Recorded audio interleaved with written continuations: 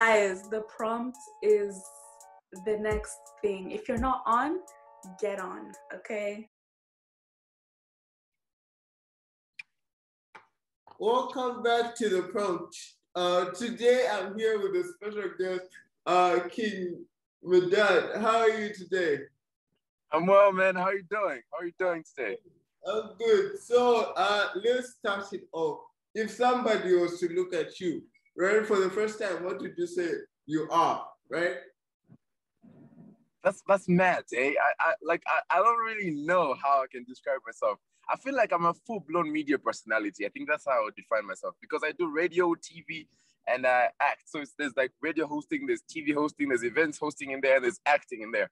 So like, and then there's content creation in there as well. So it's just like full-blown media personality. I think that's the right answer. All right. Okay. No, that's good to know. So, you told me like it did not start with, media. You said you started with computers and stuff. So, like, what made you want to do computers, like, in the first place, I think, first of all, I'm very tech savvy. So like growing up, computers just came easy for me. So I felt it was the right thing to study for me because even like as I was growing up, just computers just came easy to me. So my parents felt the need to like improve on what they had noticed. You know what I mean? So after they saw how I was tech savvy, they just started pushing me in that direction. And that's what I ended up studying in the long run. And that even now, I still love it. It's like beautiful. I still love computer science. It's like mad. It's very important to me even as well till now. All right. That's good. So you started off as hosting, right? Like hosting events. And what was like the first event you hosted and how were you feeling, All right, so like I think the first ever events I ever hosted were in college because I used to be at Evelyn Horn College before I went to Johannesburg. Yeah, so I used to be at Evelyn Horn College, and at the first events I would host. Okay, let's been speaking back to St. Clements when I was still in high school. I would host those variety shows. You know what I mean? I didn't know it was building up to what I do now, but it was I used to do that for fun. And then fast forward Evelyn Horn, or whenever there's like a pep rally or whatever, I'll be the guy that does the hosting. You know what I mean? And then eventually, while I was still in college, Dreams, there was a show called Dreams Talent Search. They were looking for a host, so I decided to audition online. So I sent in a video, and then they invited me over. And there were like 50 people shortlisted, and out of 50 people, I ended up winning the gig. And that's how I just found myself in the business without realizing I entered the business. Wow, Yes. So, because for me, it was just for fun. You know what I mean? It was like, oh, this is dope. I'm just basically talking and they're giving me money. So for me, it was just like fun like that. You get me? So like, did you like read the script or you just say, how did you audition for that? Because I know that different ways of... Now, the auditions were quite crazy. So there was no script. It was basically... There was no script, there was no prompter. All you gotta do is you're given a concept to work with. Okay. So they gave you a scenario, and then from the scenario, you had to create a whole gig in your head and then present it to the judges. And that's how it works. So my scenario was you're about to evict someone. How do you deliver those lines? Yeah, and I did it because I remember my audition was exactly 1 minute. 1 minute. Yeah. There. And then after I left the room, the next person's audition was like 8 minutes. After the next person was like 10. So I was like, what the hell did I just do in there? I was there for 1 minute. And everybody else is doing it more. And I was like, this is mad. This is really mad. But then I ended up getting the gig and it was like a really, really beautiful moment for me. No, I mean, it just shows that you have to be smooth with it in the moment. You can't be doing too much, but just do it right, Big facts. So, like, what opportunity came from that? Was it like where you started doing radio, or radio came from somewhere else? So one of the judges on Dreams is currently the owner of Power FM, where I work now. So even when we were shooting Dreams, he told me, you've got a radio voice, hey? I said, I don't know what that is, man. He legit told me a bunch of times, you do know you've got a radio voice. So when I left computer science, that's the first thing I went. I went to Mr. T's office and told him, hey, so big man, this is what's up. I'm not doing anything right now. You told me I've got a radio voice. Let's make this happen. It happened just like that. Just like that. So obviously, everything that's happening in my life right now is interlinked. It's linked to something that I had done previously.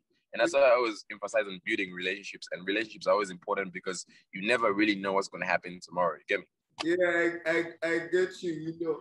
So, like, do you remember, like, your first day on radio? Like, how was it like? Were you, like, nervous? Or were you alone? Or you did it with some? So what's even crazy is my first day on radio, I wasn't even a radio personality then. So I used to work for Power TV. I used to work for Power TV part-time before I started working for Power FM. So I had a Power TV gig. And then this one fateful day, I was waiting for the big man to come in. Yeah. So while I'm waiting for him to come in, KJ tells me, KJ is one of the radio hosts I work with. He tells me, yo, what are you doing? While you wait for the big man, come and hang out with me on radio. Okay. Yeah. And then I was hanging out with him on radio, and the big man was actually listening on the other side. Yeah. And when he got to the station, he told me, first he called in, hey, who's that guy with KJ on radio? And they said it's Medad. And then it's like, okay. And when he reached the station and he got to his office, he called me, yo, Mike. So I heard you on the radio, so you start work tomorrow. That's how I started, bro. Wow. I kid you not. That's how I started. You know, God works in mysterious ways, you know. I tell you, it's mad. So yeah, let's talk about your show, right? What is your show about? So my show on radio is basically about Zambia music. So my dad growing up used to play a lot of Zambia music. So I have a firm foundation in Zambia music. So my knowledge in Zambia music is quite firm.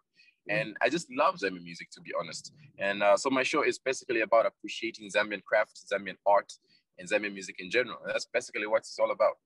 Because I love and appreciate Zambian music. So every day from 12 to 15, Monday to Friday, I play Power 91.3 FM. Yeah, nothing but the best of Zambia. That's good. So let's say if somebody who is not Zambian was to ask you what kind of vibe does Zambian music give people when they listen to it? What did you say? It's a mad feeling.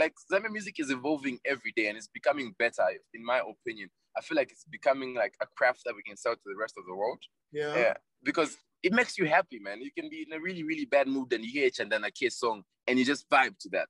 You can be really, really down and you listen to Yo Mops and it picks you up. And literally there's a song called Pick Up, which is really dope. You know what I mean? Yeah. Zambian music is mad. I feel like a lot of people that pretend not to listen to Zambian music, oh, I've been sleeping on it, I'm missing out on a lot. Because I feel like it's mad. It's mad. It's fire. So would you ever become an artist yourself? If I could sing or rap, I would, but then I don't have it like that. Okay, but then let's deal with that angle for a bit, right? There are a lot of mambo rappers and all these weird people. So what makes you think you cannot do it? If there are people who are, doing all that? Because I've seen my boys do, I've seen Bobby East do, because me and Bobby East are from the same neighborhood. I've seen Tishan, J.O.B., all of these people are from my neighborhood. We come from the same background, you know what I mean? Mm-hmm. And I've seen them do it. But then doesn't mean if my friends do it, I have to do it as well. I don't think, in my life, I don't think that's how it works. In Zambia, we've got this really, really bad habit of whenever we see someone do something successful, we feel the need to do it as well. But if it's not your calling, it's just not your calling. You get? Yeah. And I feel like music for me isn't one of them. My calling in music is me playing it, not me making it. I can play up, I can produce it. I can play, because I play the piano and the drum, but then I don't have that the vocal ability. You get me? So I stay in my lane. So I just stay in my lane because I know my abilities and I don't want to infringe it. So let's say on a scale of 1 to 10, how good are you at playing the piano? I'm very excellent. So this young man over here gave me the basic keys in the beginning, right? And then I picked up the habit and then I became super good at it. I'm really amazing, man. I'm Beethoven in this. It's just cherry fingers. Yeah. So like, let's say, how long did it take you, like the progression to learn that, you know? So what's funny is I had to learn abruptly because at some point I used to play in church, as a backup pianist, and then at some point the lead pianist left, so I had to jump into big shoes real quick. So it took me like under a month to like perfect the skill, because I had no choice but to. So yeah, so I feel like that pushed me to the maximum edge. And I became at least better at it. Like right now, I think I can confidently say I can play piano. So like, let's talk about your audience. Like you said, you have a big female audience. So how has that been like? You know, because I hear a lot of people are in your business. Like, yo, who are you, Jason? You know? It's crazy, but I love and appreciate each and every female that follows me, man. Because obviously the population of Zambia has got more females than guys, and it's nice. And this industry we're in is a numbers game, and I appreciate each and every one of them. But sometimes it gets a little bit overwhelming. You know, like people want to be in your business, and I don't know who you with. I love. I only now can then put it in words, but I appreciate every single support I get, regardless of what gender it's from. All right, so let's switch it up a bit. So let's talk about acting. You act in Zua, and you know, how did that opportunity come about? So this opportunity came via. So I went on a date on a reality dating show, which is called Date My Family, and then as luck would have it, one of the directors of Zuba right now, director Owas Mwape, was watching, and he hit me up on Facebook after my episode aired because it was such a great episode that it had people engaged, right? If I do this for myself, and then he hit me up saying, "Yo, do you know you can act?" I was like, "Nah. I can act, nah." So he told me, "Okay, let me just prove you wrong. How about you come for a screen test?" So I got invited for a screen test.